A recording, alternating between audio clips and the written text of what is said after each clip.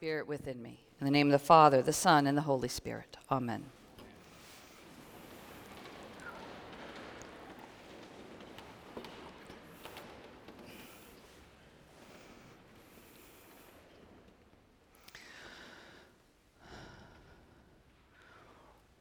What is the point of lavishing perfume worth a year's salary on the feet of a former carpenter and itinerant preacher, on the feet of a man only a week away from death? What is the point? Why this senseless act of love and beauty? What is the point of poetry during war? Music in time of death, acts of kindness in a world roiling with anger, aflame with hatred, terrified by terror.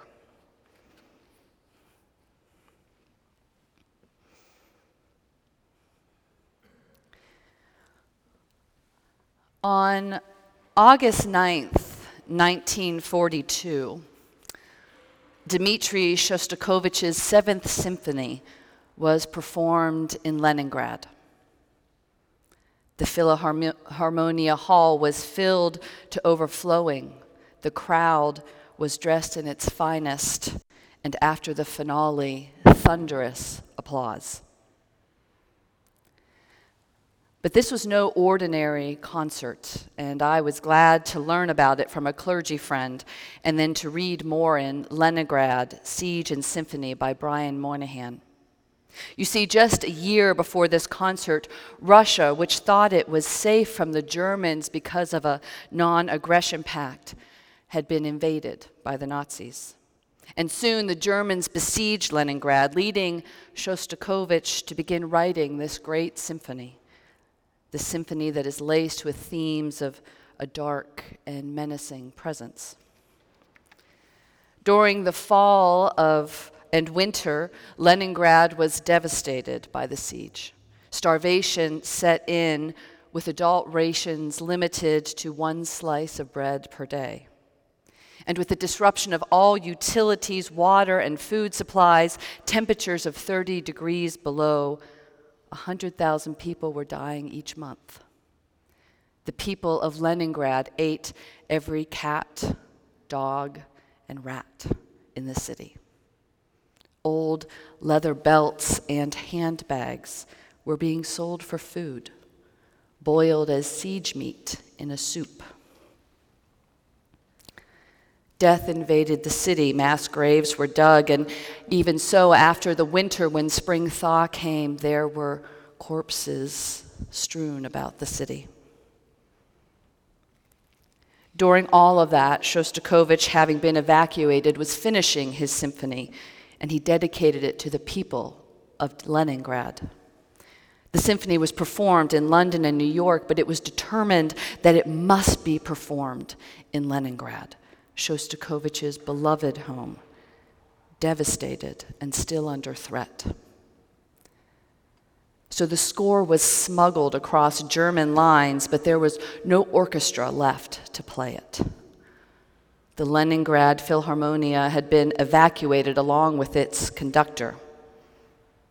All that was left was a radio orchestra, and its 100 members had been reduced to 15 by starvation and shelling. But the conductor, Karl Elisberg, was determined. Though at first daunted by a colossal work, its score is 250 pages. The orchestral parts run to 2,500 pages. It's an hour and 20 long. It demands 105 musicians. But Elisberg began scouring the front for musicians. He took remnants of regimental bands. He had a trumpet player from a jazz band who had no classical experience. He took musicians from dance bands, all of whom would have to return to the front if the sirens sounded. And even once the musicians had been assembled, there was little hope of being able to perform this symphony. All had been traumatized by the siege, and all were near starvation. The woodwind and brass sections barely had the lung power left to perform. They were so weakened that they fainted during rehearsals, and some members of the orchestra died. They could never summon the physical strength to practice the entire symphony from beginning to end.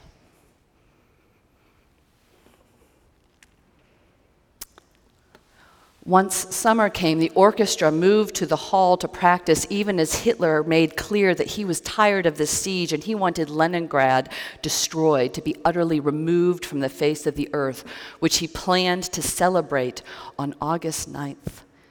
With a victory dinner at the Astoria Hotel in Leningrad. The Germans continued to attack. They were defeating the Russian army in shocking ways. They took 20,000 Russian soldiers prisoner. Wherever people congregated in the city, the Germans struck. It seemed madness to be rehearsing for a concert. It seemed insane to plan to gather hundreds of people together in a concert hall. But Leningrad persevered. 3 days before the concert, the orchestra finally played through the entire symphony during a dress rehearsal. And on the day of the concert, a kind of miracle happened. The Russian army regrouped, and it laid down fire on the Germans, who had to hide in their bunkers so that no German shells hit the city during the concert. And then, hundreds of starving people dressed themselves up in what was left of their finest clothes. And the conductor put on his tails, though they all looked like scarecrows in clothes that no longer fit skeletal frames. And then the orchestra began to play. The music conjured the terrors of a relentless attacking enemy, defiant resistance, grief, and then the last movement as the triumphant basses prophesy what Shostakovich describes as the victory of light over darkness, of humanity over barbarism. Thousands listened on the radio, and the concert was broadcast throughout the city as well as to the German forces on the edge of the city. At the end of the final movement, silence. And then one person. And then hundreds of people. And thunderous applause and tears of joy. The siege would continue for another 2 years, and it would claim the lives of close to 1 million civilians. But after the war, captured German officers admitted that it was when they heard the Leningrad, as the Seventh Symphony became known, it was then that they knew that they would never defeat the city.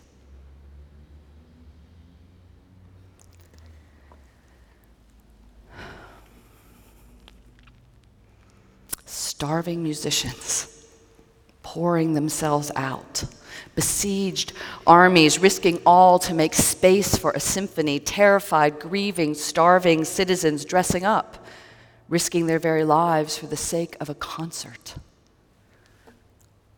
What is the point of that? Why this senseless act of love and beauty?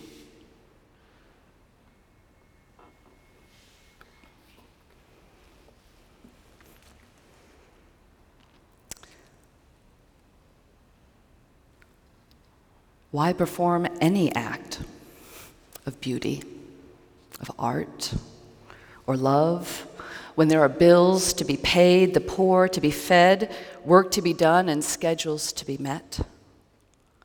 Why? Why would Mary break open a jar of perfume worth so much just to anoint Jesus' feet? She could have sold the perfume. She could have given that money to the poor, as Judas suggests. But Mary has been listening to Jesus. She watched him defy death as he raised her brother Lazarus from the tomb. She believes Jesus is the Messiah.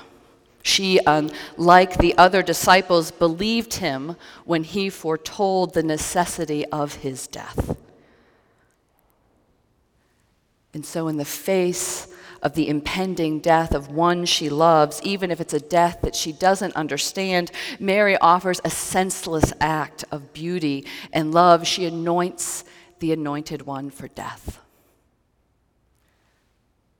She prepares him for the stench of the tomb with the sweet smell of perfume, offering her love and companionship as he faces the lonely walk to the cross.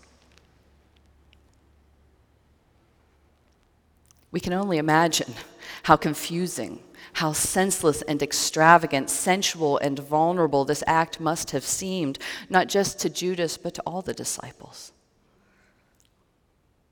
In kneeling at his feet, anointing them and wiping them with her hair, Mary is already following the new commandment that Jesus will give in 6 days' time at the Last Supper when he washes disciples' feet, tells them to love one another as he loves them.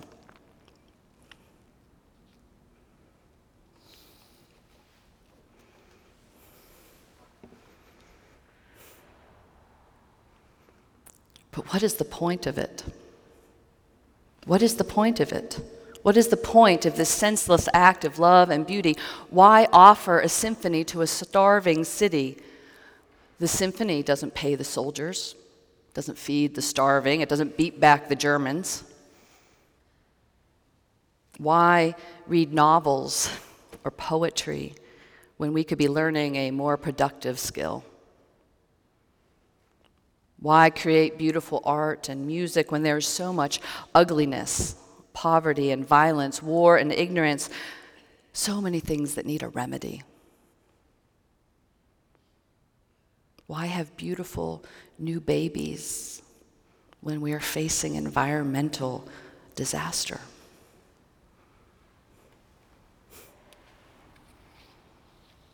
Why did a cellist play public concerts in bombed-out buildings in Sarajevo during that terrible war? Why did one lone Chinese student stand before a tank in Tiananmen Square? Why sing to the dying in hospice? Why?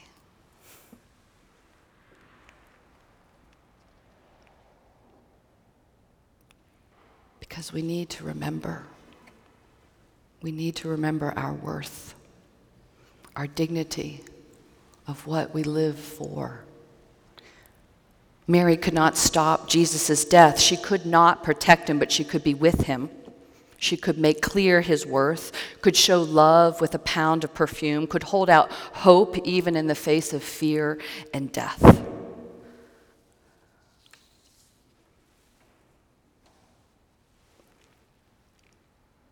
And all of these senseless acts of love and beauty point to the most beautiful and outrageous and generous act of all, one that must have seemed utterly pointless in the face of Roman oppression and human sin and betrayal and rejection. The lavish love of God spread out on the cross.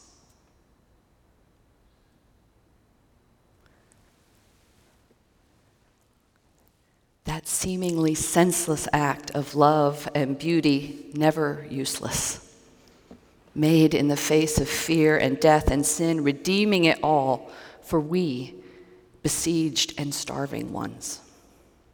We who are starving for hope, hungry for love, for our besieged and starving world, an act of lavish love, extraordinary generosity, an act that we still cannot make sense of, but that is the victory of light over darkness, beauty over ugliness, joy over despair, life over death.